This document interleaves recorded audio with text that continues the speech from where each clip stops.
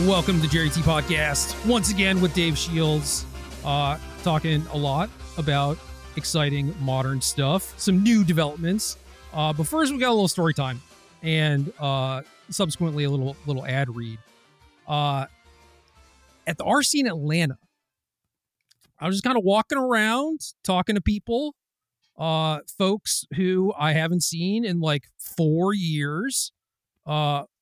One of these folks is a dude by the name of Dustin Taylor, dude that you know, correct? Boston guy, Boston ringer. And yeah, we're talking about just like life and what's going on, you know? And he was like, hey, actually, I got someone I want you to meet. And walks me over to this booth, introduces me to this guy, Randy, who is the owner of this company, Heavy Play. We get to talking. Randy shows me his stuff. I really like it. We start talking business. Now I have a little ad read for them.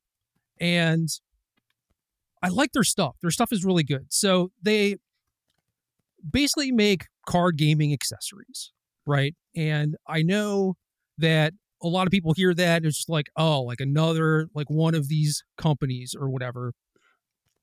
But I kind of disagree. I think that folks should pay attention. I think that they should listen because I genuinely like this stuff. And I am very picky. I have been playing games for well over 20 years. I have used basically like every product that has ever come out. And I like Heavy Play stuff quite a bit, which is the only reason why we're even doing this, because we don't do ads very often. And almost never. And that's not for lack of emails that we get, you know, but yeah, they have very good, like high-end quality products. And one thing that kind of tilts me as a person who goes to a bunch of events is just like having to continually rebuy like deck boxes and play mats and stuff like that, because over time it just like wears out. And I feel like Heavy Play stuff is definitely going to last. Like it is. All their stuff seems to be built very, very well. Also has a lot of cool features. For example, like their deck boxes. They have deck boxes, dice trays, a play mat, and all of it kind of like connects together with magnets. It's very cool, very sleek, very nice, very modern. Very satisfying. Yeah, that too. So I had those folks also send Dave some stuff because you were not in Atlanta. And tell me about your experience, what you thought. I mean, you didn't really give me the full background story. You just like asked me for confirmed my shipping address. And then I randomly a week later got like a care package that I had no idea what was going to be in it. And this is like right around baby time. So this was fun. I kind of like this though, because it's like, here are some presents. Have fun. Yeah. And it wasn't like I had no context whatsoever, right? So I had no idea what was going to be in it. I had no idea what was associated with it. And I essentially just got like one of everything, right? A couple of different deck boxes and different styles and sizes, a couple of different play mats, which you later told me that they were yours. So I was going to have to give one of those up. One is mine. Yeah. And a couple of packs of sleeves and stuff. And so my first reaction was not as positive as I feel right now, because at first they're like a little bit different. The deck boxes have like windows on them.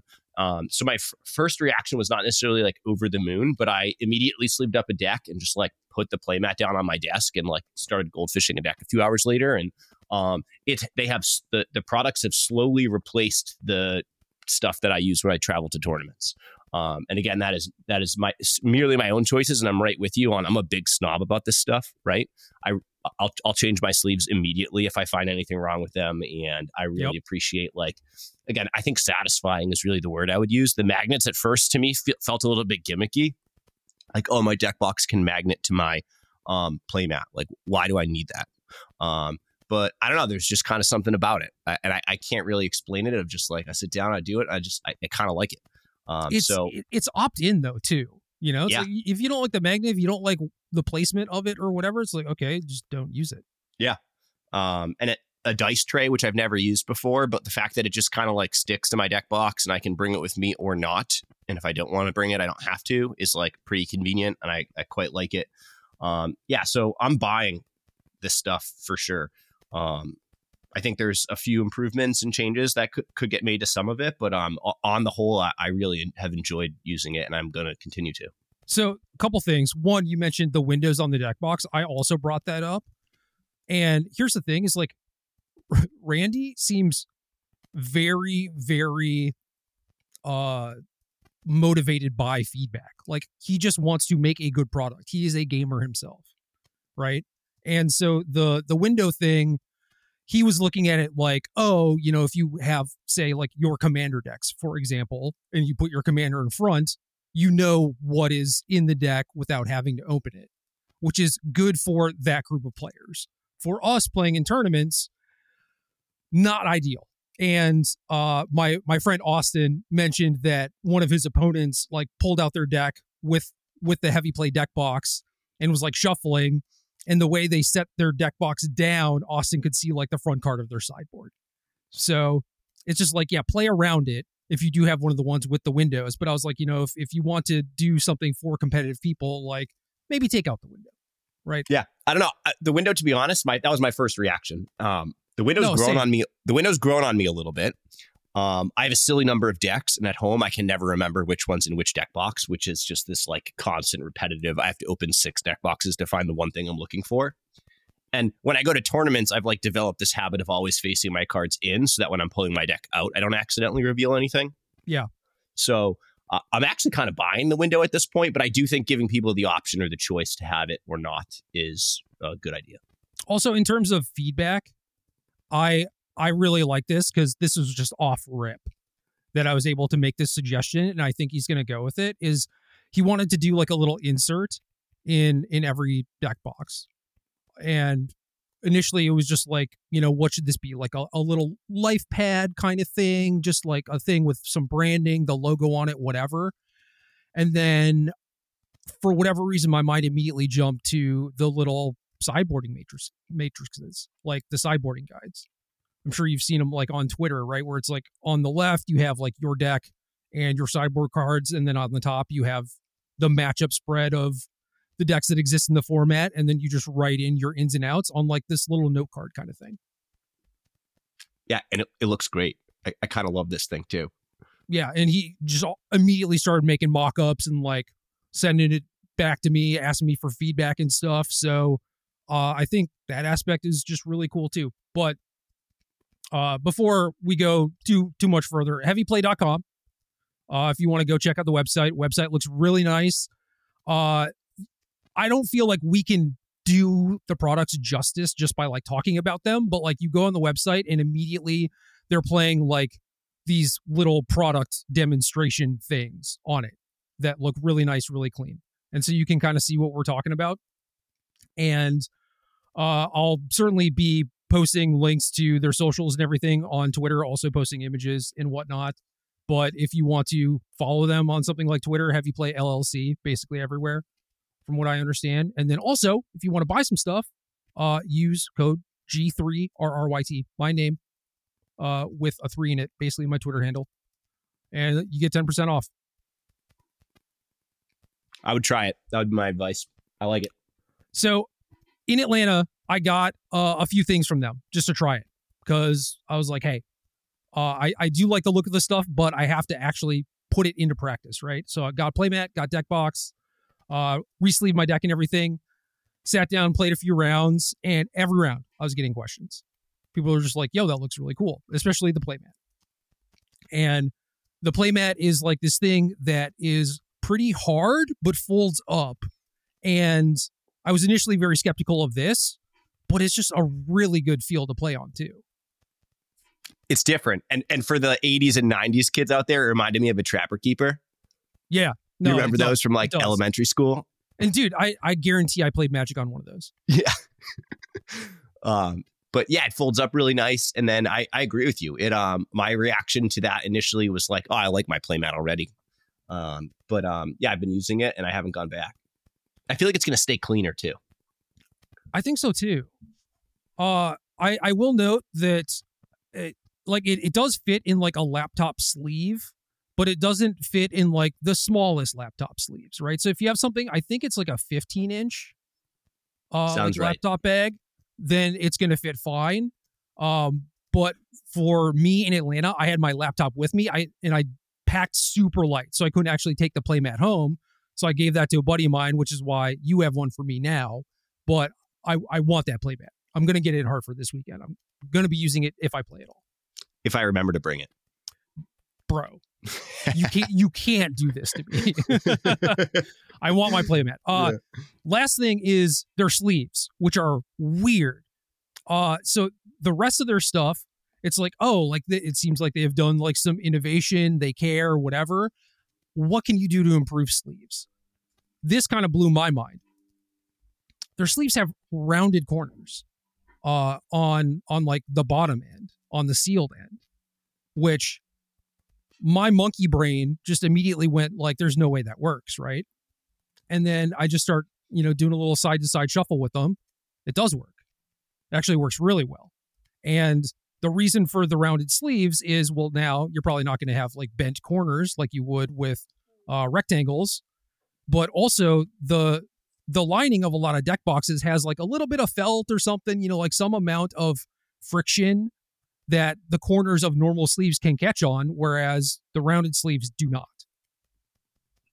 Yeah, this didn't make any sense to me either at first glance, but they shuffle like butter. And again, I think there's a different right sleeve for everybody depending on the way you shuffle. Yes, right. I definitely agree with that too. That I want to say that sleeves are one of the things. I don't think there's a perfect answer for everyone.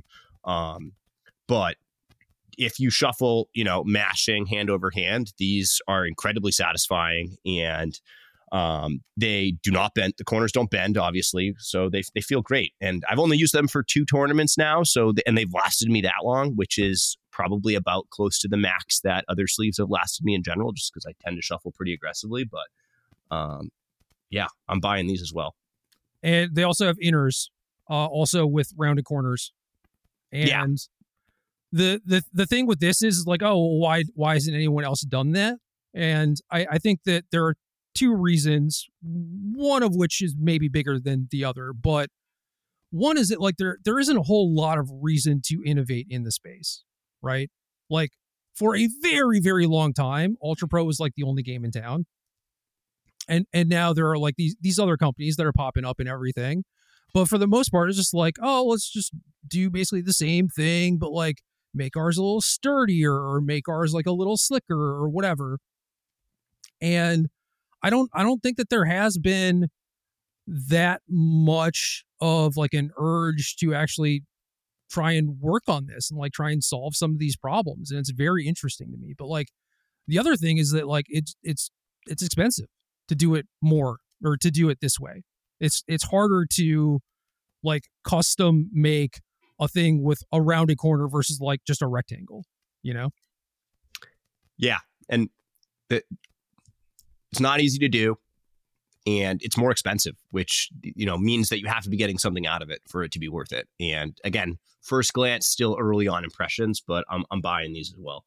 Yeah. So I like their stuff. I know that I had some feedback on like the sleeves and the deck boxes, and then other stuff that Randy was talking about working on in terms of like, longer deck boxes, or like boxes that can hold like multiple deck boxes, that kind of thing. And then he had like a prototype of one of the playmats with like some art on it that looked awesome, and stuff like that. So I think that their stuff is only going to get better.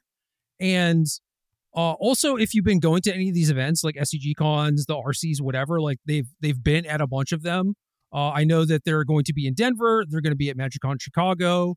I believe PAX East as well. And it's going to be hard to not notice that this brand is around, because you and I have both had the same kind of experience where it just like, basically since Atlanta, we've just noticed it more and more. Like a couple people every tournament, more and more have their stuff. And I think that is awesome. And people seem to really be liking it. Yeah. Get on board. So again, heavyplay.com, code G3RRYT, 10% off. That's awesome. And you can look forward to probably like, a little bit of a shorter ad read in the next few weeks or whatever, but we wouldn't take on the ad if we didn't like their stuff. Straight up. Yeah, and we'll be able to share more experiences as we try them out more. So, also true.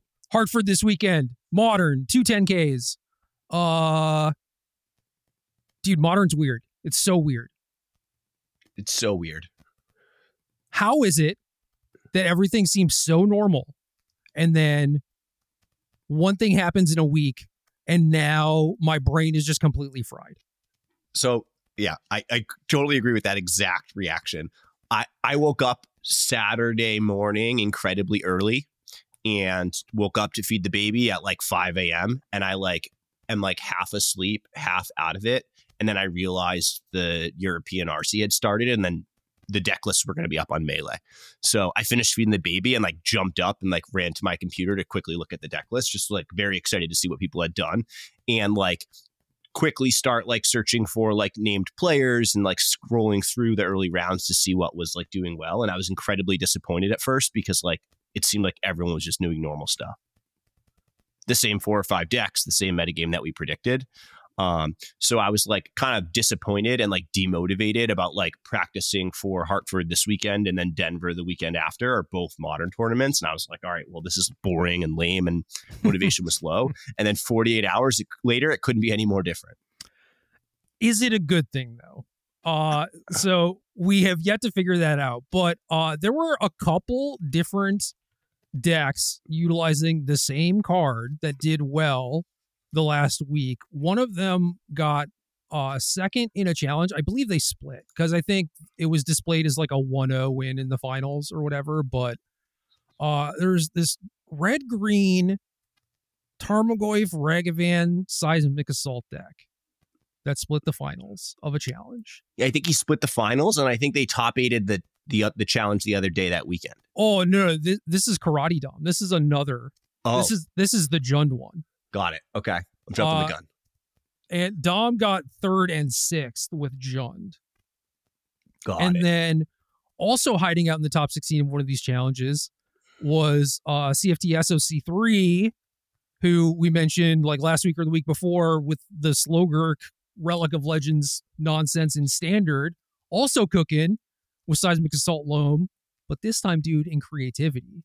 And I saw that, and I was just like, oh my God. Yeah. I love it.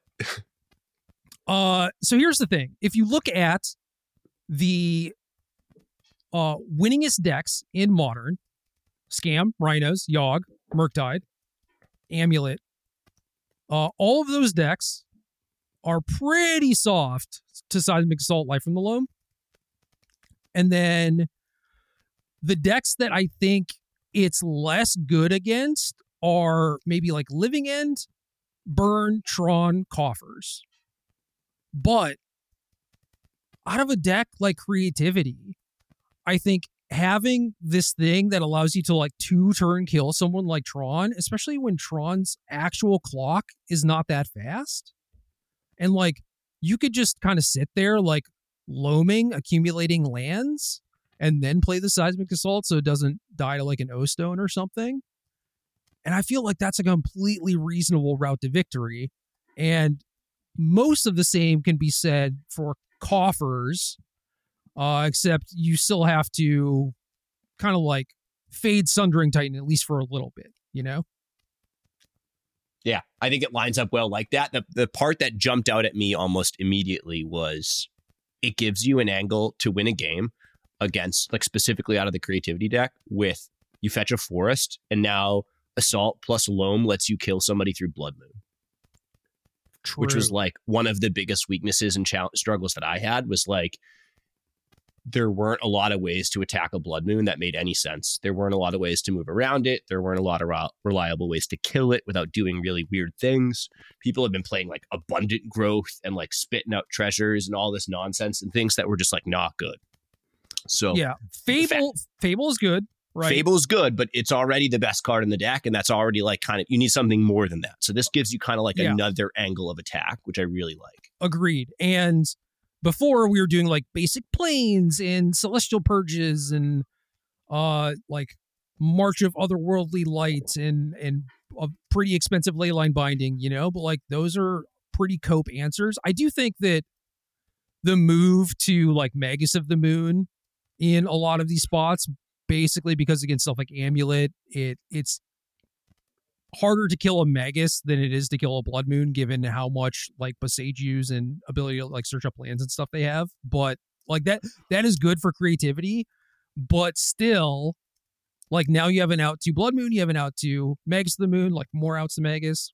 So I think it is just really, really good. Yeah, trend in the right direction for sure.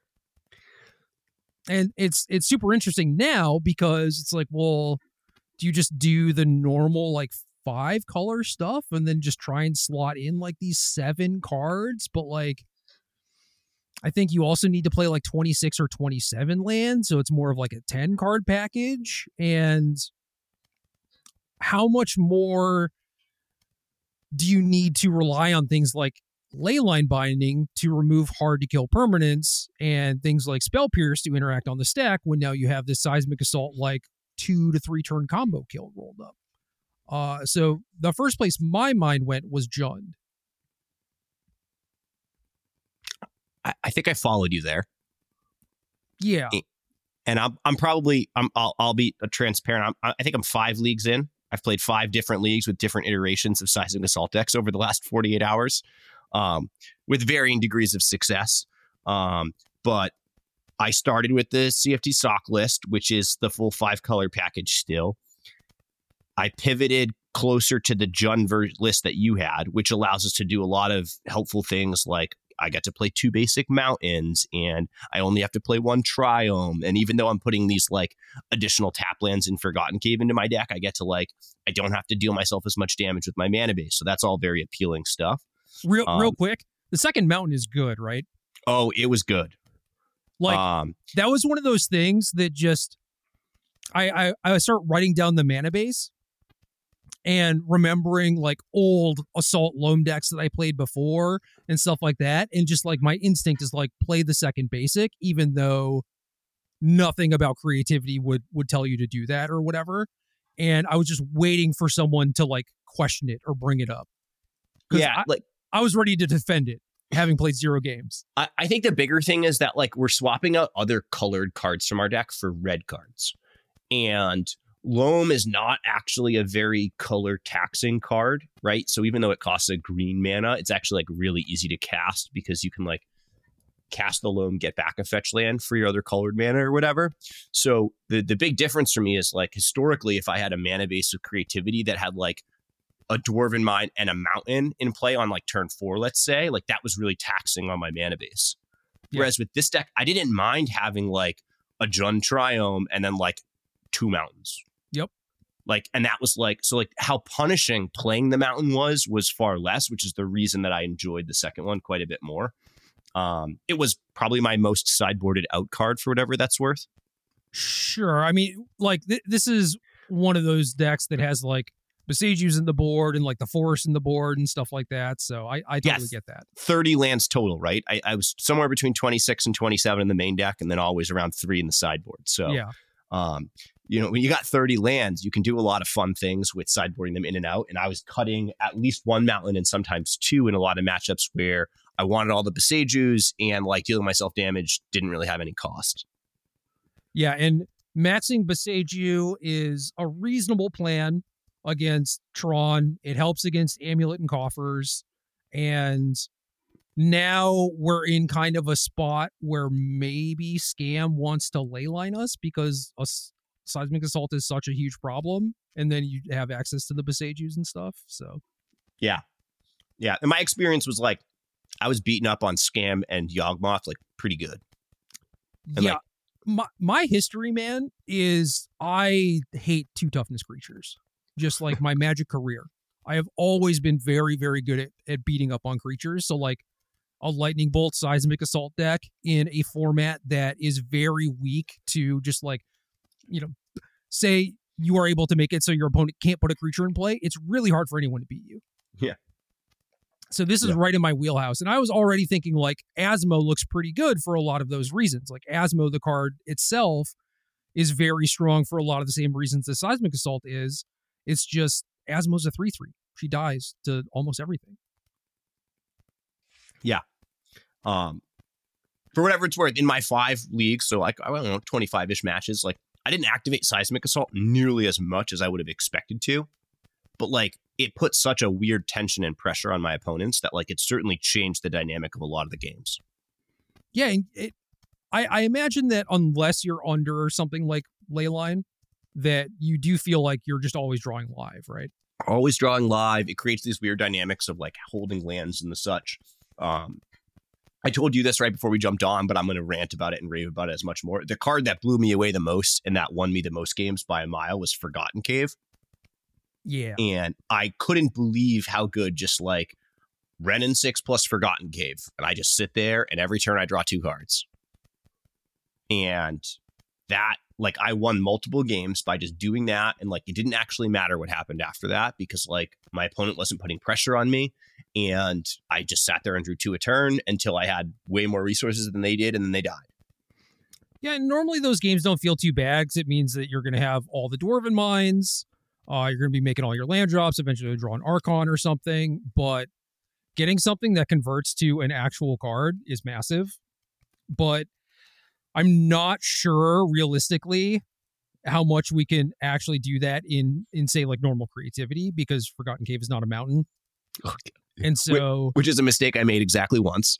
But I did play a Dwarven Mine on turn 4 one time with a cave in play. And it wasn't that I didn't realize it. I just like, I didn't even it didn't even cross my mind that one of my lands in play wasn't a mountain. Yeah. So that was a fun experience. Yup.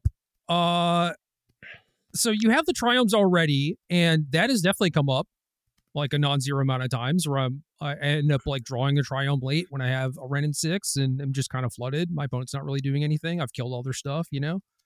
The Triome is super slow and you usually want to fetch them. So like it doesn't happen all the time. Whereas Forgotten Cave is basically just like if you draw it, especially in your Dwarven Mine deck, like unless you are specifically building up to Fable and you're light on lands, like you just want to cycle it every time, you know? So like it's gonna be there.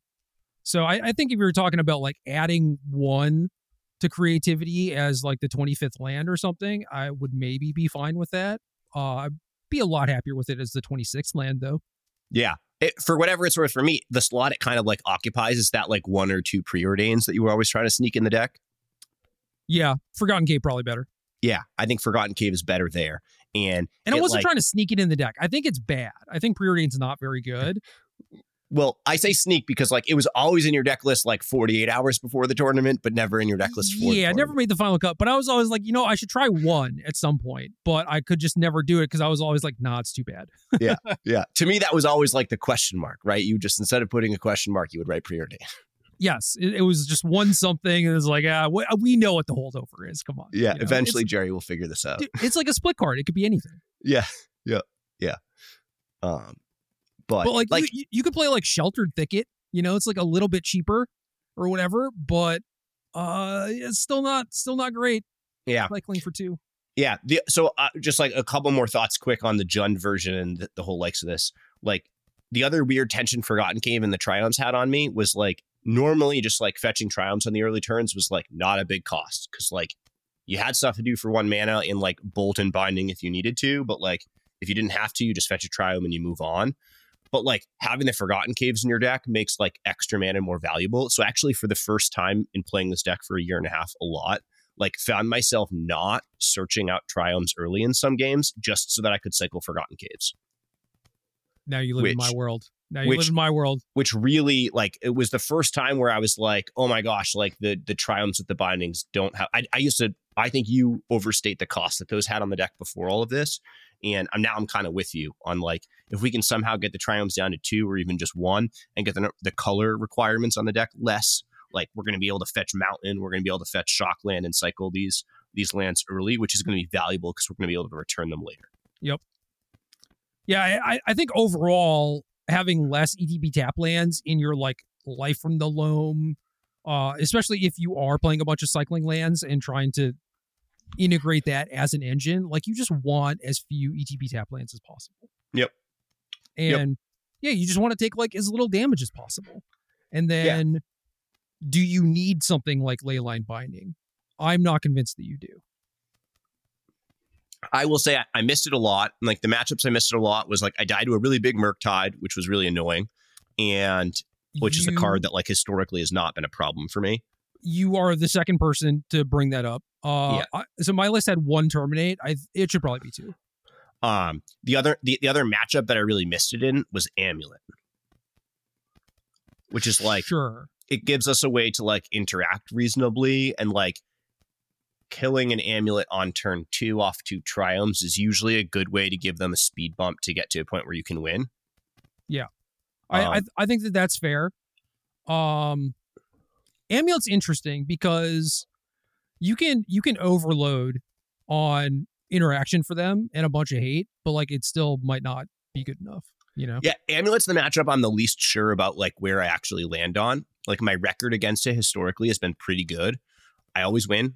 I win a lot more than I lose, and I win by a little bit each time. But like, I don't actually know if the matchup's very good still in all of that. And if you told me I was like going to play my winning in for a tournament against like a really good Amulet player, I'm not sure that's something I would be happy about or not.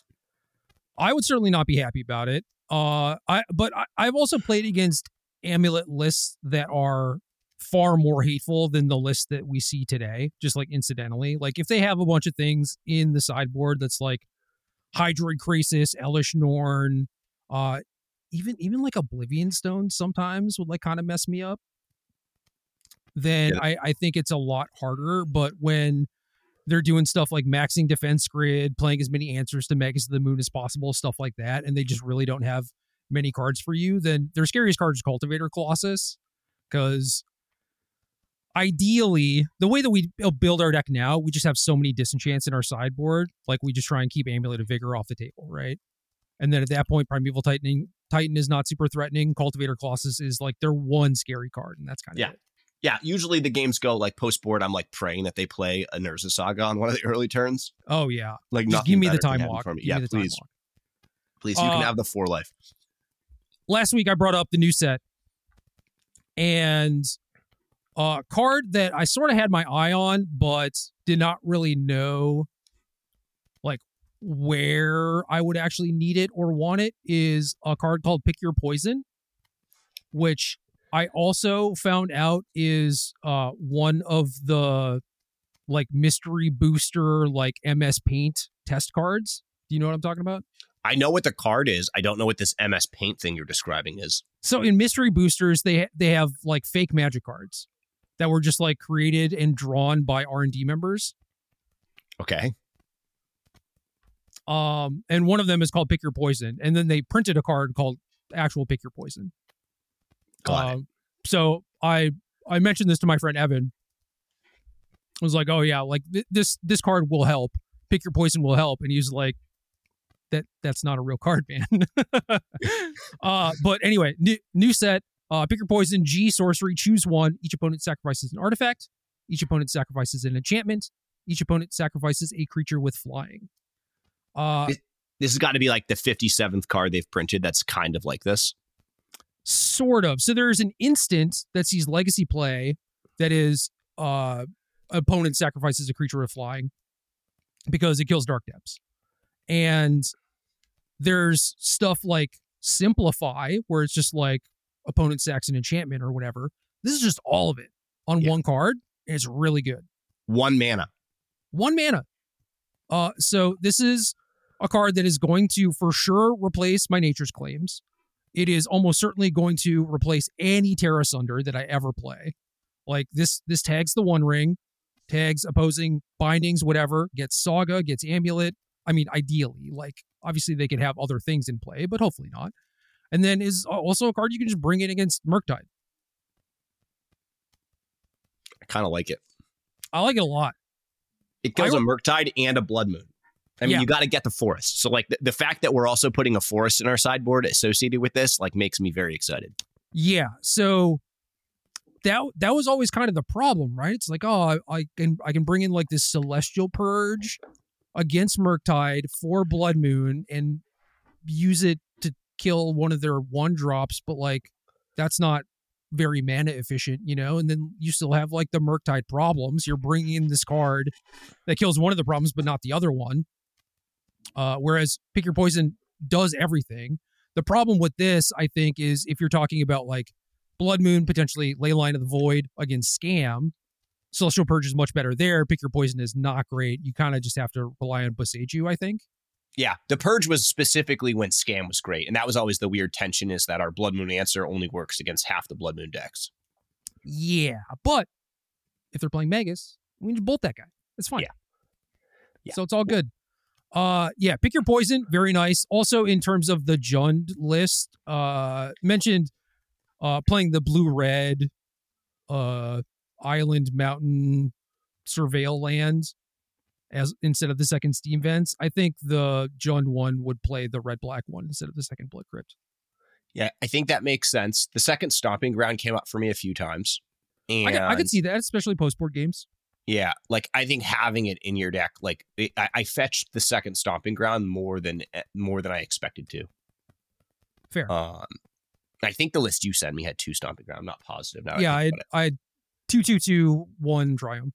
Yeah, and then the CFT sock list that still had bindings and still 5 color also had 2 Stomping Ground, and I also fetched it playing a version of that. And then the list I've been playing right now, the most recent league, was basically smushing those 2 decks together, where I took the Thought Seizes and like the more red cardy list that you had, and then I just put bindings and silences in it. And silence is a card we still go back and forth on against. Like it's really good against Living End. It's not as great against Rhinos as it should be. But it's still something. Yeah. Oh, no. You want to hear some bad news? Tell me. I decided to go look for CFT's list. And I think the easiest way to do that is by searching their name on Goldfish. Okay. And they played 2 events yesterday.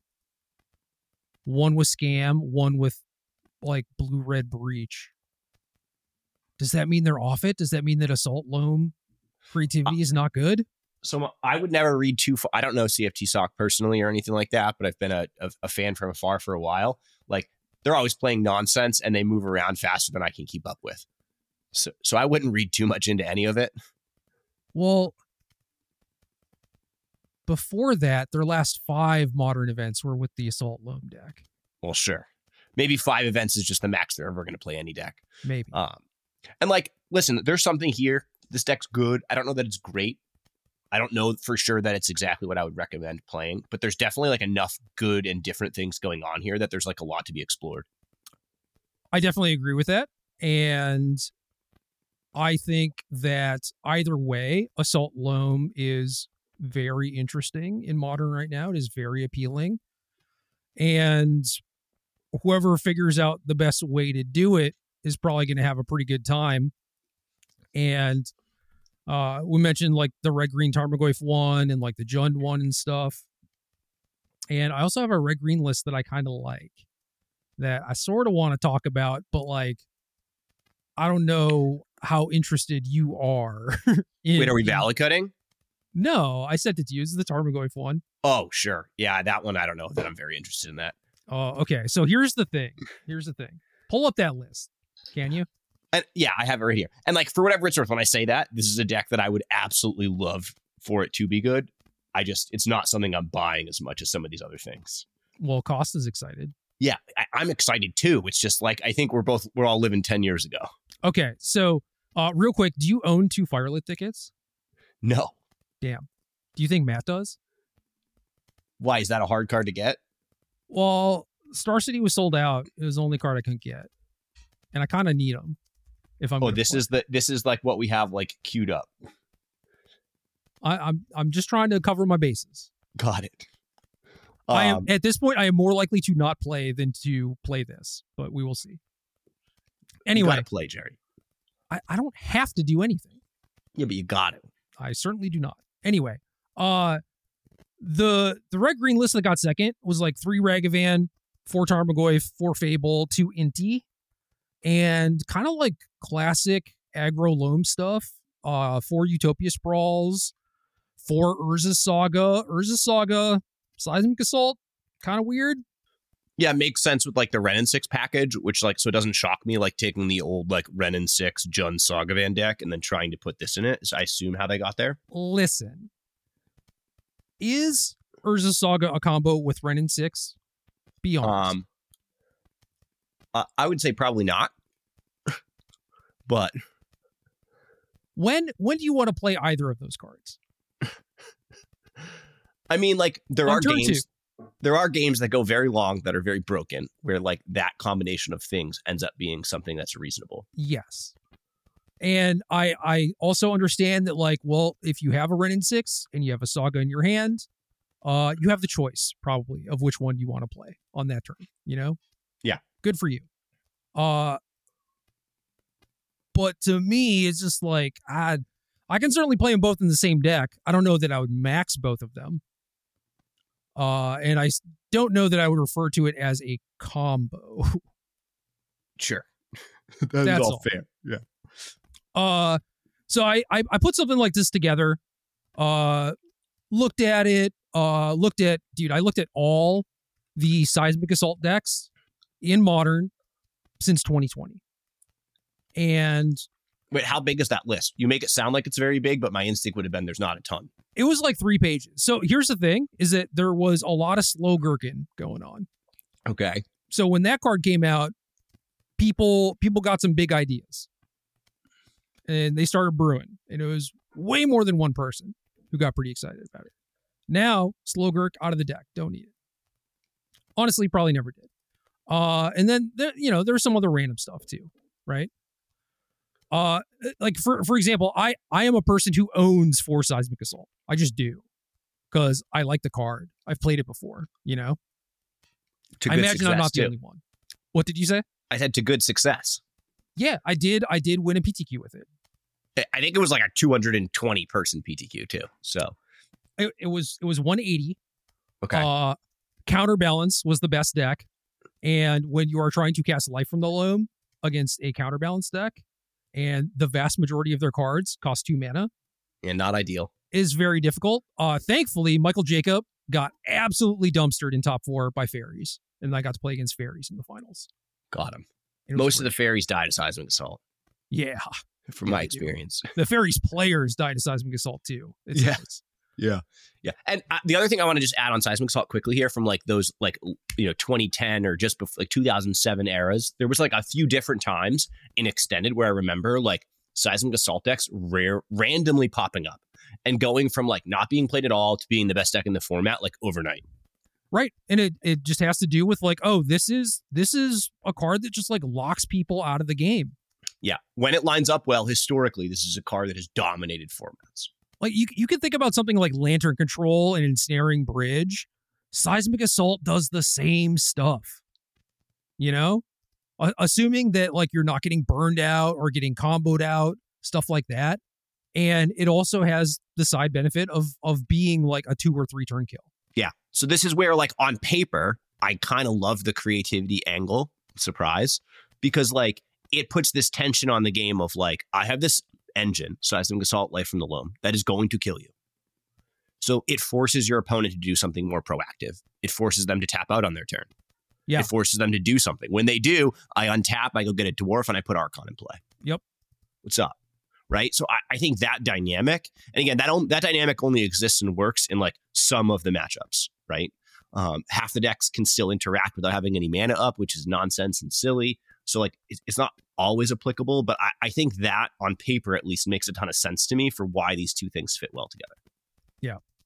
Oh, actually, I wanted to check this too. 2, 4, 5, 6, 7, 8, 9, 10, 11, 12, 14. Okay, so this red-green deck has 4 Utopia Sprawls and 14 ways to cast it. 14 effective, like, turn 1 forests, right? That's not bad. That's, like, trending towards the lower end, at least if you had 8 of them. I remember doing the math on, like, 4 birds, 4 Llanowar Elves type of decks, right? And when I was going around like looking at these decks, like this red-green deck has like 1 Forgotten Cave. I was just like, that's not acceptable.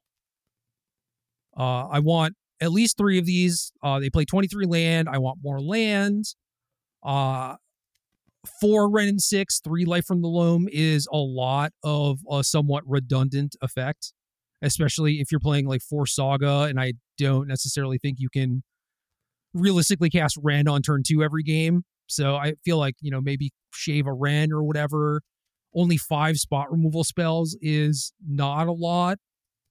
Seismic Assault does cover you against a lot of that, as does Tarmogoyf. Tarmogoyf is effectively a creature removal spell in a lot of instances. And Ren 2, for whatever that's worth. Not great, Yeah. but counts as some number of answers to Ragavan, right? No, you're right. You're absolutely right about that. So I still feel like it's a little bit light on removal. Also, there's stuff like, I don't know, 4 Lightning Bolt, 1 Flame Slash. In a vacuum, that's probably correct, but not in a world where Rhinos is the best deck. And we did just have the LEC in Ghent last weekend, where Rhinos won.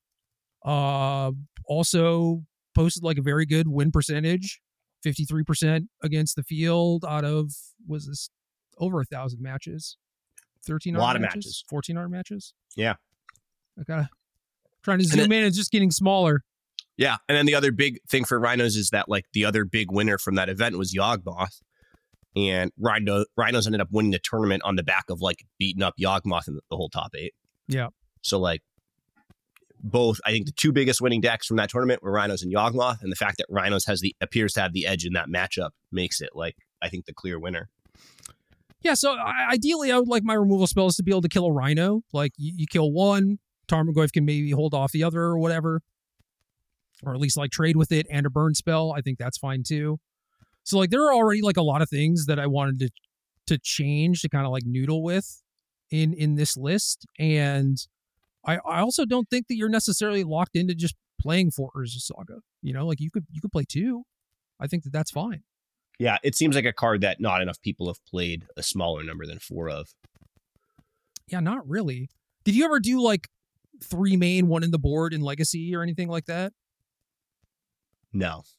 Nah, you were too much of a Saga lover, I think. I was obsessed with Saga and Legacy, and for whatever it's worth, it was also I was playing very limited win conditions. Saga was basically my only win con. Fair, yeah. So I think I had a couple of Murktides, but yeah, I was killing people with that card, man.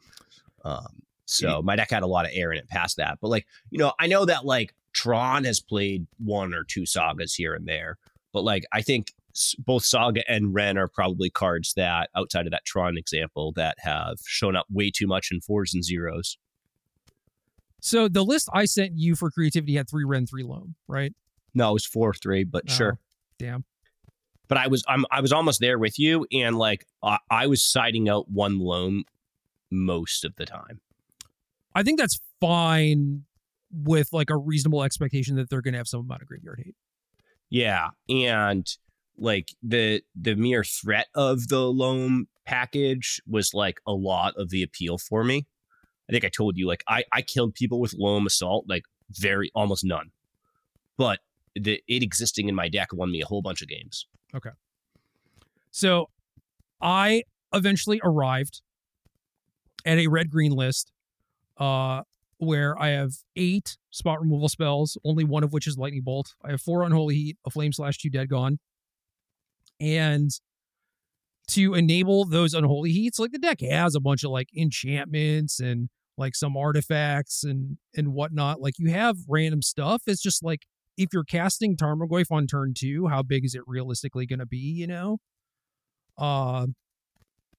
And same goes for Unholy Heat, It's over time, turn 4, turn 5, you start dredging life from the loam. You're going to have Delirium, your Tarmogoyf's going to be big, but in the early turns where maybe you need a big Unholy Heat or a bigger Tarmogoyf to dodge their Lightning Bolt, it's kind of hard to have Delirium that early. So I have a couple Mishra's Baubles in there too, which is kind of weird because I'm playing a bunch of lands and I have a lot of air in my deck.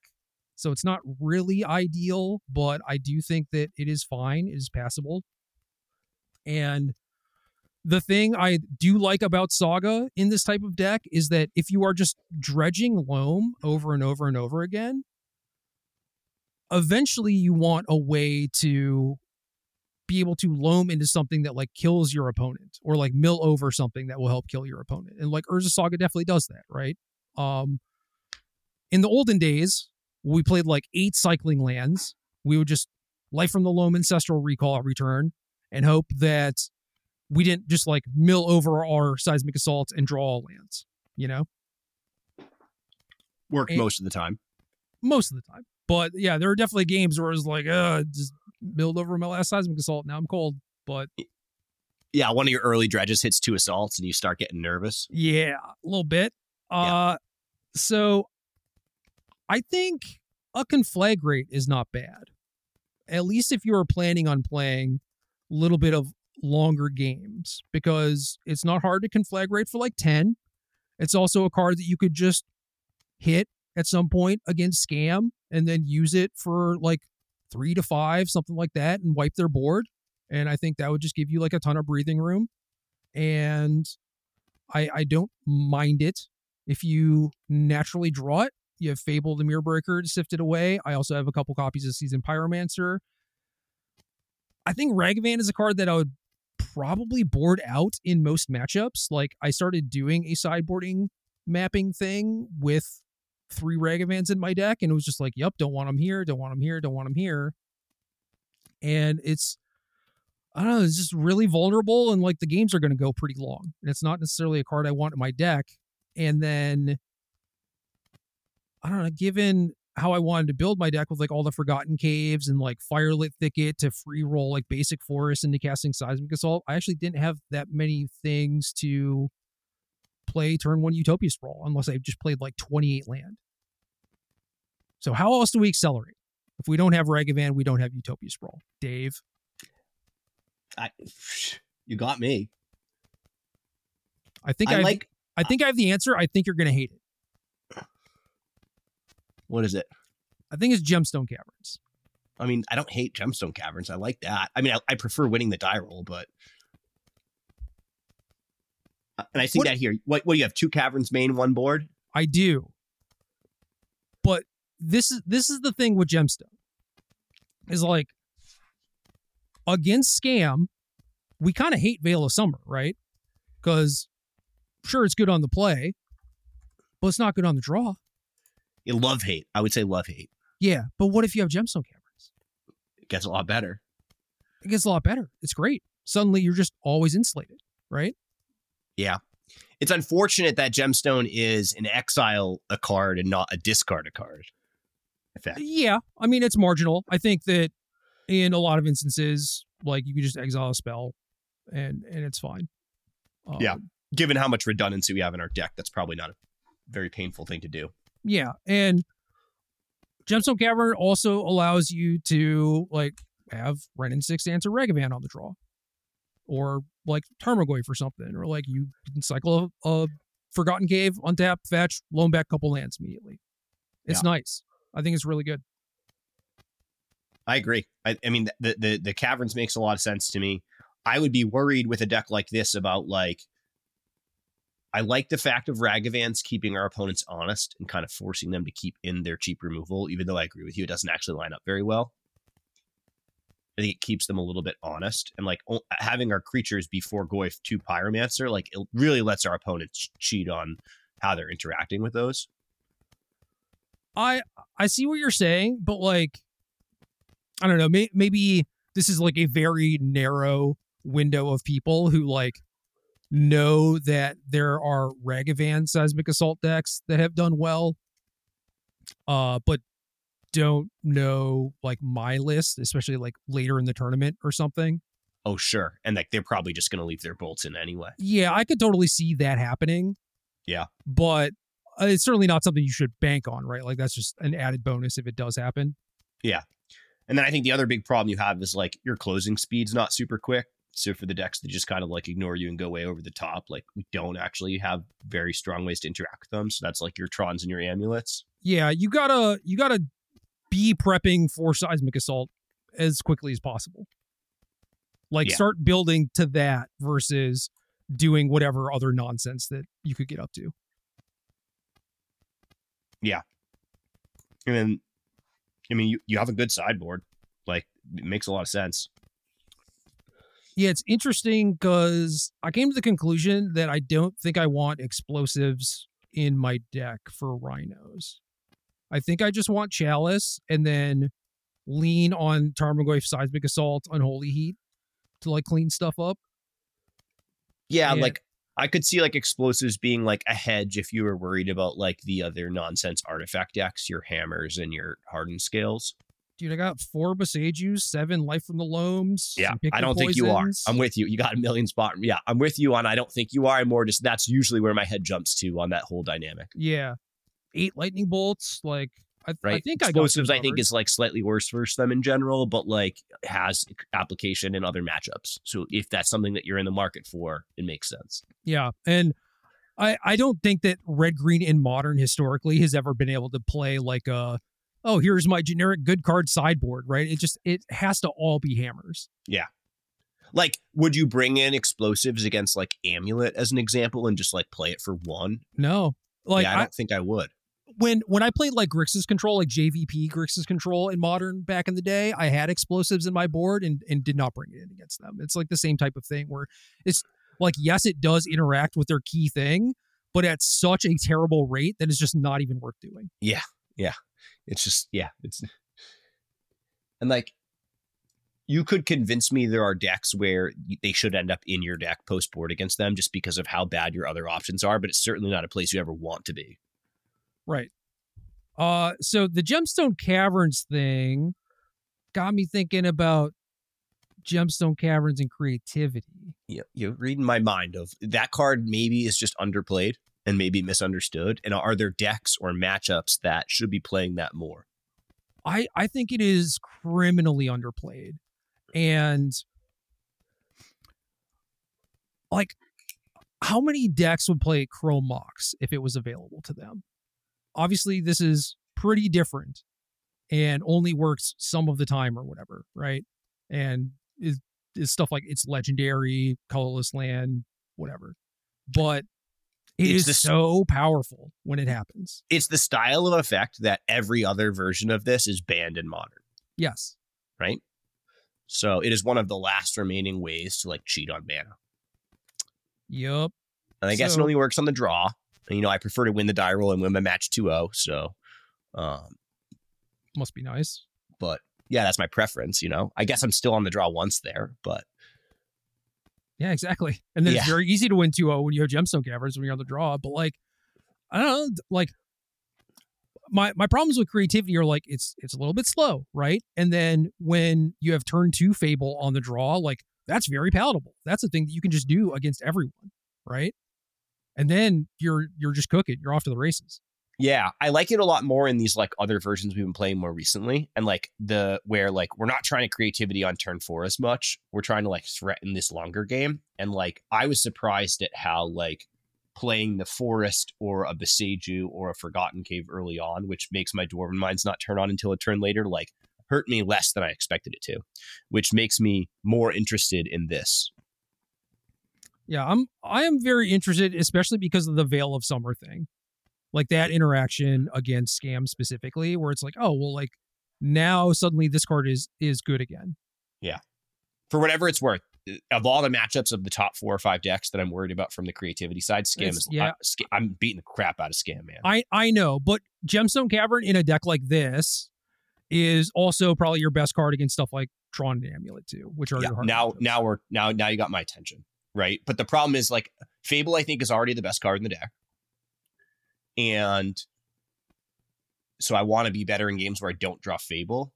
And Gemstone doesn't actually let me cast a creativity quicker unless I also draw Fable. True. But it does allow you to do things like depending on your list. Like say we're playing a more normal version. It's like you get to fire off your expressive iterations and stuff like that while still holding interaction open. It's still powerful. Yeah. And objectively good. And I also think that like one of the things I think that's underrated in the creativity deck is just like how good Ren and 6 Ultimate is. True. Like it very often wins you the game. So like playing your Ren and 6 on turn 1 instead of turn 2 and getting to Ultimate a turn quicker is just like another win condition. Yeah, and you don't even have the luxury of being able to play it on turn 2 in a lot of instances too. Yeah. Yeah. So yeah, I was thinking like turn 1 Ren and 6 is quite good because of the Ragavan thing. I was not even thinking like, oh, we just race to alt. Yeah. I mean, like between creativity and lightning bolt, like a lot of the time, some combination of those just kills them. I mean, I locked out an opponent with silence also. That's freaking awesome. I've never done that. Yeah, it ruled. I just like ulted, played another Ren. I was just like, you're cold, right? And they're like, yeah. Yeah. This reminds me of like Scepter Chant, basically. No, it was. I was Naya Scepter Chant somehow. Yeah. I kind of love it. So for completionist sake, the Jund version is weird. It has Bowmaster Shieldred, no Tarmogoyf. I actually think Tarmogoyf is pretty good at the moment. For a lot of the same reasons like Seismic Assault is. It just like holds off a bunch of stuff, right? Yeah, you're blocking with it, not attacking, right? Yeah, but like, you gotta attack like Tron and stuff too. So you do have to kill them. Yeah, but it's going to get up to 4 and 5 power pretty quickly in like a non-zero amount of matchups. Yeah, for sure. But yeah, the Jund one has 3 Delighted Halflings, which is kind of weird because, again, Seismic Assault, but they're using it to cast 2 Shieldred and 4 copies of the One Ring. The One Ring is a card I thought about playing in smaller numbers, like, again, just kind of like looking at artifacts that were not terrible to like dredge into. To be able to enable Delirium and bigger Tarmogoyfs and stuff, and certainly wanted some amount of card advantage-y thing that didn't use the graveyard for like post-board games, and like One Ring it's still good. But I'm not sure I believe in Delighted Halfling Seismic Assault, especially when you could just play the Utopia Sprawls. Yeah, or Ignoble Hierarch too, right? Is like the other card I would guess is competing with that slot. Yeah, I mean, like Bowmaster issues, right? Yeah. But yeah, this deck is weird. I don't really like this Jund one. They're 4 Ren and 6 2 Loam for Seismic Assault. I do feel like you kind of need 3 Loams just to make your assaults good enough. Am I allowed to play less than 4 Assault in any of these decks? Absolutely. That was a card I was shaving and sideboarding in a good number of matchups too, but was never sure if it was correct. I usually played 3 Assault back in the day, unless it was like really, really good. Yeah. So I could totally see that. I could see shaving any number of like this kind of package. Like if you want to play 3 Ren, you want to play like 2 to 3 Loam, you want to play 3 Assault. I think all of that makes sense. The thing that I would caution against is like, what are you doing to your deck to include this sort of package that does end up being like a decent amount of air if you are not going to max on the payoff, which is the Seismic Assault. Yep. And that all makes sense. Yeah, you draw 2 Loams in a Ren, like, that doesn't actually work, right? You drew the wrong combination of this 8-10 card package or whatever. Yeah, and then your mana base has like Forgotten Caves in it and stuff, and it's just kind of a mess. Like, I pulled out a Molten Vortex because I was like, maybe I want a 5th crappy Assault. Yeah.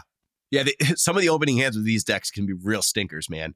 True. Especially when you have 4 Dwarven Mine, 3 Forgotten Cave in your deck. Yeah. Well, dude, imagine adding like Gemstone Cavern to that mix too. Let's go. Yeah, just turn 0 Gemstone Cavern, then you play a tap land and say go. Yeah. Dude, that's fine. Turn 2 Fable. Here we go. Yeah. I mean, listen, that card, that's the Fable is the card for all of these decks that is the glue. No, absolutely. Absolutely. And I think if there's one thing that would really, like, if I asked for a card to get printed in one of these next sets that like helped creativity, or even some of these other Assault decks we're talking about, like, get over the top, it would be like another way to like proactively filter through cards the way Fable does. And also make a token. Yeah, it's proactive, right? So it's doing something that demands interaction or answers, and it also allows me to cycle through my deck. I can't take a turn off playing something like Bitter Reunion or whatever. I need to be doing something proactive. And the fact that it also allows me to like filter through some of the nonsense in my deck is like really important. Agreed. I posted my 2 lists in our Discord and whatnot. If people are actually interested in them, I'll probably also post them along with this podcast, just so people have them if they want to look at them and laugh at me or whatever. And seeing as how I'm going to do that, I should also probably talk about how I have 2 Magmatic Insights in my deck. Yeah, those didn't shock me for whatever that's worth. I don't know why. Well, I wanted to play one in the creativity deck too. Well, that might have shocked me a little more. Why? I don't know. Just not exactly the place I would have expected to see it. Talking about ways to filter through your deck, man. Yeah, that's true. When your hand is 7 lands, what better way to go about it? Magmatic Insight just again, like working on the Tarmogoyf Delirium angle, like instant sorcery count, stuff like that. But also, I don't know, like your Loman, you have Renin 6. Is a pretty cheap way to filter through stuff. Obviously, you run into issues where maybe you don't have a whole lot of extra lands to spare, and then can't really cast the Insight Yeah. for a while at least. But Velocity is a word that comes to mind, right? velocity is my favorite thing in Magic. Yeah. But like there were like it reminds me of like some of these awkward situations I have where like I have a Loam in my graveyard and we're kind of in like a top deck war on like one of these middling turns, and like Forgotten Cave is the best draw in my deck. So it's like, do I dredge my Loam? Yes. I mean, it gives me 3 looks at it instead of 1, but like the second and third and fourth best draws in my deck are all spells. Yeah. So like, just like things that put cards in your graveyard that just like allow you to see more cards and give you more things to do with just like make a lot of sense.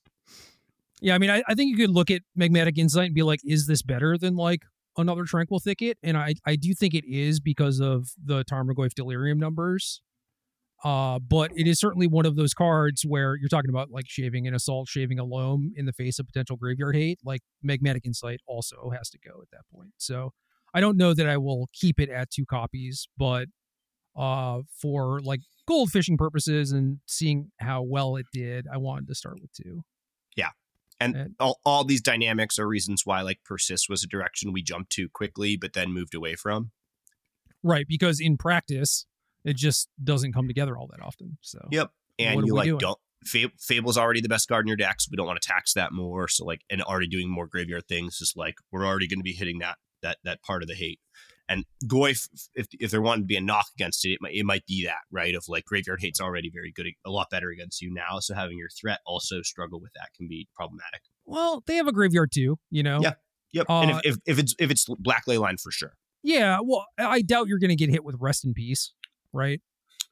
Yeah. And like Tron might have relics. I'm trying to think of like what other graveyard hate we've been seeing. Yeah. Like Relic, you can rebuild from. Hopefully, ideally. Yeah, so maybe a moot point. But no, it is definitely notable. I mean, I certainly do not want to lean into more graveyard stuff when I have like a Loam Seismic Assault package. But that said, I did think that there was like a lot of potential synergy in creativity to maybe bring back the Persist stuff, because like now the Bitter Reunions look really good if you just have excess cardboard in your hand. And you could also just do things like cast Loam, drop to 8, discard the Archon. Yeah. And I tried, I had a version I didn't play any games with where I was just trying to make it all fit, and I was 58 cards and just like my brain hurt and I just moved on. Yeah.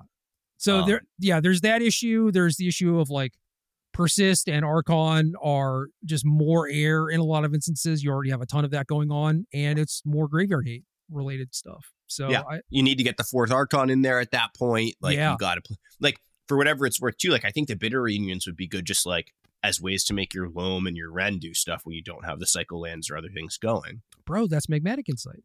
Yeah, that's Magmatic Insight. So maybe that's the answer. It's hard to fit it all. It is. If we wanted to do like if Yorion was still legal, you wanted to do something like that, it's like, well, okay. So in all seriousness, like we're now talking about a deck that I could actually see playing like 65, 68, 70 cards, because like all the 4 ofs in the deck are cards I've considered playing less than 4 of, with one exception, which is Fable. Yeah. No, I mean, that's very true. I certainly don't want to play Dwarven Mine, 4 Dwarven Mine, but I do want 4 in the deck to fetch, I'm proud of you. What?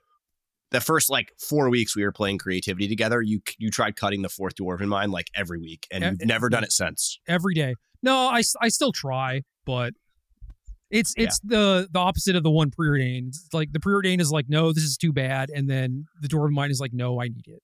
Yeah, I fetched the 4th one way too much, and I would play 5 if I could.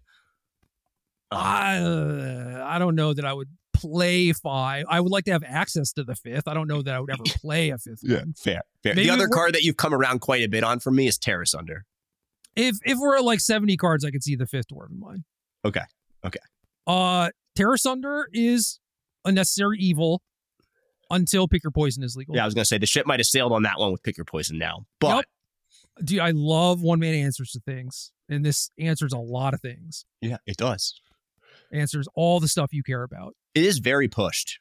Like Amulet against Amulet specifically is the only place I'm cringing a little bit because of I think instant versus sorcery against them matters a lot. But it does, but also 1 mana versus 2 matters a lot also. Does matter a lot. Yep. And like they're going to get their card every time, and yeah, so there's upside and downside, but my instinct is like we're going to end up with all the pick your poisons and none of the other stuff. Ooh, back to Gemstone Caverns real quick. You lucky in the caverns, you play Saga on turn 1. Yeah. Now we're playing like Legacy Vintage style crap. Dude, it's just good shit all around. Yeah. It is a lot of nonsense. I feel like Amulet should just have some Gemstone Caverns. Yeah. I know they occasionally play like the 1 or whatever, but it seems legit good, especially if you have like a card like the One Ring to just like recoup all the stuff. I feel like all the decks that don't have a million 1 mana things should be considering this. Yeah. I think so too, man. I just think it is a busted card. It is like $45. I just purchased 3 of them. I am in physical pain, but it'll be okay. Yeah, especially the third one. Like the first 2 you'll probably use are non-zero amount. The third one, I had 2 in my cart, and then after tinkering for a little bit, I was very dejected when I added the third. I was not happy about it. Yeah, it's like the 4th Shieldred that I bought, right? Yeah, it's like $70. I've used it once. Yeah, does not feel good. No. How good is Shieldred right now? I think it's like a card that I will probably never play in Modern unless I'm like playing Yogg and courting for it out of the sideboard or something. Or I don't know, maybe if I'm playing like blue-black One Ring or something, but I don't know why I would do that. And then I don't know. In Standard, I just don't want it at all. Yeah, it's weird. We're not going to dive into Standard, but like I actually kind of like it in some decks in Standard right now where you're like really taxing their go for the throat. So I think a lot of decks don't have enough answers to these things, but you have to like build your deck around doing that stuff. I do agree with that, but I also kind of worry that Shieldred is not even like the optimal threat in those scenarios. Not that there is necessarily even like a better one, and Shieldred does kill pretty quickly, but you know what I mean? It's just like, all right, say I know my Esper opponent doesn't have a removal spell. Do I even want to play the Shieldred? Like, is that... Yeah, is it even good enough? Yeah, is it going to help me if they have like wedding announcement and like all this stuff going on? You know, I feel like you probably just get swarmed out. Yeah, I like how good it is against all the other black mid-range decks when they have Schooner, Gix, other things. They're drawing extra cards already, right? So it's like they're not just drawing 1 card a turn. Yeah, and in red-black, it looks like is solidly in the Bloodtithe Harvester, Deep Cavern Bat camp now. Yeah. Yeah. I played red-black again in Standard. I'm excited for Standard to change, but I just like one last thought on this. It's like, I might have been the last person on the planet to figure out, but like, I hate all the red cards. I played 2 different red-black decks 2 weeks in a row, and I love all the black mid-range cards, and I just like, no matter what, I put wildly different red cards in my deck 2 weeks in a row, and they were all the worst cards in my deck both times. Yeah, I mean, Doomwake posted a list that was black cards except for like Inti and Bloodtithe Harvester, and I was like, well, if that's the case, is red what we're supposed to be doing? I don't know. Yeah, it seems like we should be playing something else. Yeah, and like the last one I played had Appraiser and the Dinosaur and Bloodtithe Harvester, and I thought Bloodtithe Harvester was the weakest of the 3, and in practice it was the opposite. Yep. No, card always overperforms. It just does so much. Yeah, and the other cards just massively underperformed. Well, that's a damn shame. I expect about as much from the Carnosaur, to be honest. Yeah. Yeah. Appraiser seems good to me. I know that there are specifically like game 1 considerations where it's just like, oh, I run into like a cut down or something on like a dry board and this sucks, you know, but for potential impact, I do think it's up there with the 4 drops. Yeah, it disappointed quite a bit. And in practice and on paper, I think it makes a lot more sense than in the games I played. And in the games I was playing with the deck, I still really wanted to play Cruelty, which is kind of how I got here. I was like playing a bunch against Ramp and like doing better than I expected. And I like just assumed I was going to be good against the other mid-range decks because on paper, I think that makes sense. And in practice, my experience was very different. Check this out, though. What if you appraiser into Ob Nixilis and then sack the appraiser? That might be the best appraiser you could get. Right? Can I rant for a second on appraiser 2? Just it says if you cast it, and the Dino says when it comes into play. Yeah. And the fact that they don't trigger the same way is one of the most illogical things to me. Appraiser has that text because of blink effects, I believe, is what Carmen said on Twitter. Yeah. I would buy that. The design cost of that is just brutal. Yeah, I mean, I think that at that point, just roll it into the mechanic. Especially when the Carnosaur can be reanimated, which like maybe is a feature, not a bug. Yeah, I think it's a feature. So maybe it's like we shouldn't even print appraiser. I don't know. I find it confusing and frustrating. Yes, I definitely agree with that. Like there's no reason that trigger for like a mechanic keyword should function differently on different cards. Yeah. But I certainly get their concern if they're like, well, we don't want people blinking this. Like, okay, good call. I probably don't want that either. If at some point there was like good blink stuff, right? Yeah. So the turn where I figured this out, I was just playing games on Arena, and I put an appraiser back into play off of cruelty. Yeah. And then I Googled arena bug. And it took me, a good 30 seconds to figure out what was happening. And, yeah. Step one should usually just be read your card. So I did quickly. I just read it so quickly, and I just assumed because doing that to the Dino was just something I've done 100 times, and it just never once crossed my mind that it could possibly be different. Yeah, you're just like, I built my deck around this. Everyone builds their deck around this. Yeah.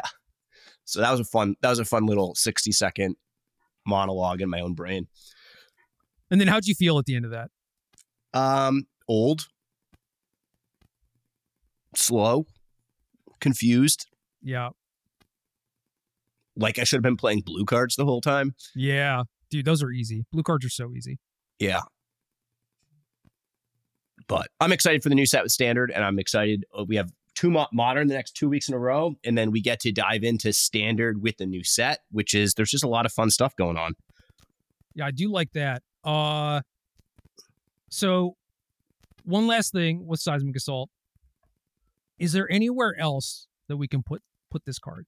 I mean, I think putting it with creativity is not a place I would have gotten to on my own, and makes a lot of sense. I think historically it's always gone in red-green mid-rangey beatdown decks. There's also some Swans nonsense that I thought about briefly, but I'm not interested in. Yeah, that's just a totally different angle. Like now we're just like a combo deck. We're not kind of using it to fight the battlefield or like. Well, I would still, and then it's just like, well, if you draw a Swan or whatever. Also, Swan might just be a worse Slowgurk for whatever that's worth. If you're doing it this way, where it's just like, oh, well, now you have this like combo-y thing with your assault. But yeah. What about just like red-green rampy stuff? Basically scape shift. So that's kind of where I thought you were going initially earlier. And like back when I originally got on creativity, like 18 months ago, like scape shift had a little blip at the same moment of being like a little bit of a resurgence. And I did play games with it and enjoy it. I think that's always a deck that is overperformed in like all formats and tournaments. Yeah. Like Valakut just has a knack for winning tournaments. Yeah, card is kind of busted. It's kind of busted. It wins tournaments. It has historically always exceeded and overperformed whatever I thought it was going to do. It's hard to imagine, like you're probably just a bad amulet deck at that point. But maybe you're attacking from a different enough angle that's okay. You're an amulet deck that ends up being really good against creatures. Yeah, and you have this like inevitability that's maybe like 2 turns slower than what most of the other decks are in Modern, and the idea is like your early game interaction is enough to make that worthwhile. Yeah, so one of the other things that I thought about using to accelerate was just Grazer. Yeah, see, that makes a little bit more sense to me because like the Valakut Titan deck in Modern already like just has this thing where if it gets to turn 6, 7, 8 or whatever, and you don't do enough to interact with them, like they're just going to kill you no matter what. Well, yeah, I mean, they basically don't play Titan anymore, which is kind of the reason why I like merging these two things together, because you can just play the stuff that is just like, I'm going to shit all of my lands into play. I'm going to loam a bunch of stuff back, and then I'm either going to valid cut you or assault you. And the card Wish just solidifies both. Glues ends. it all together. Yeah, I could buy that. So I think it's interesting. It's not the thing that I'm most interested in, but I do think it's potentially pretty good. Yeah, I could buy that. And if I saw some of that at the top tables over the next couple of weeks, I wouldn't be totally shocked. My friend Evan posted that he went 4-1 in a league with Thoughtseize, Assault, Creativity. Did add the second Terminate. Said his loss was to Hammer in game 3, break down land number 3 for 3 turns. Yeah. And then he said, time to buy some Seismic Assaults. And it's just like, dude, I had to go looking for them, but I found my Exodus ones. And I had also already ordered 4 because I didn't know where my assaults were. But I ordered 4. They were like 35 cents each, and I paid like $6 for shipping. Yeah, I mean, loams are $9. Oh no. But yeah.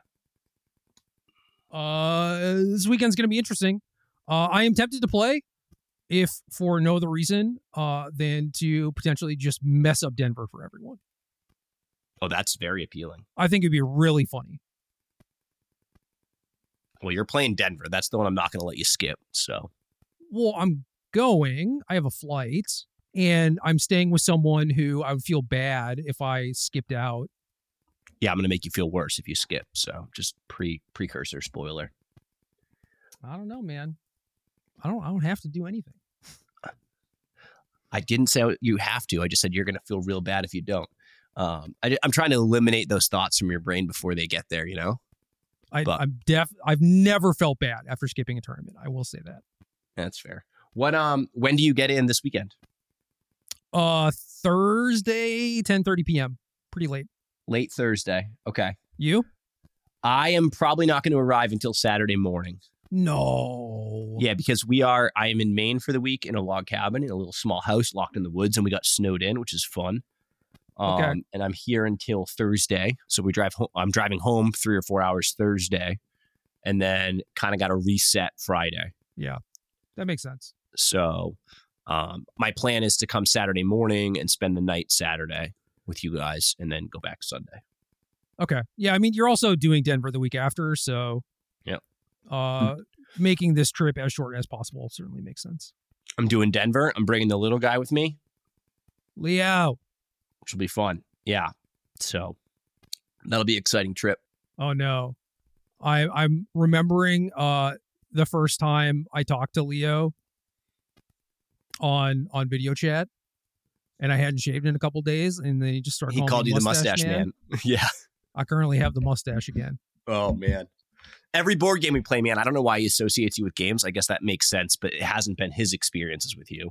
But we've been trying to expose him to more games, especially, in the little log cabin. And he always reserves a color for you. That's awesome. Is it always yellow? Every game. Well, yellow gets picked last usually in general.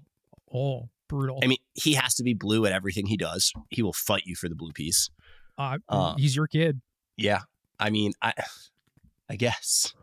I troll him every time and try to take it, right? And that doesn't ever go well. But yeah, he's always, there's 3 of us, right? I mean, Leo and Mom, and most of the games have a 4th piece. And he's like, that one can be Jerry for when he comes back and visits us. It's so nice. Yeah. So you got a bunch of game pieces reserved. So it's so nice, man. It's fun. It's so weird that like the sweetest that anyone has ever been to me is a 3-year-old. Dude, 3-year-old brains are the weirdest things. They can be so mean and so sweet at the same time. It's like wild. Yeah. Without even realizing it. I think it might have been the Suica. It might have been Watermelon Game. Yeah, it was definitely the Watermelon Game. He still talks about the Watermelon Game. Dude, maybe that's why. I don't know. Like a lot of those fruits are like yellowish. That's probably why. Or like the background's yellow, Yeah. Anyway, that's great. Leo's great. You're great. Seismic Assault is great. Killing creatures is awesome. Big fan. Yeah, good luck with your 2 toughest creatures. Yeah. Game.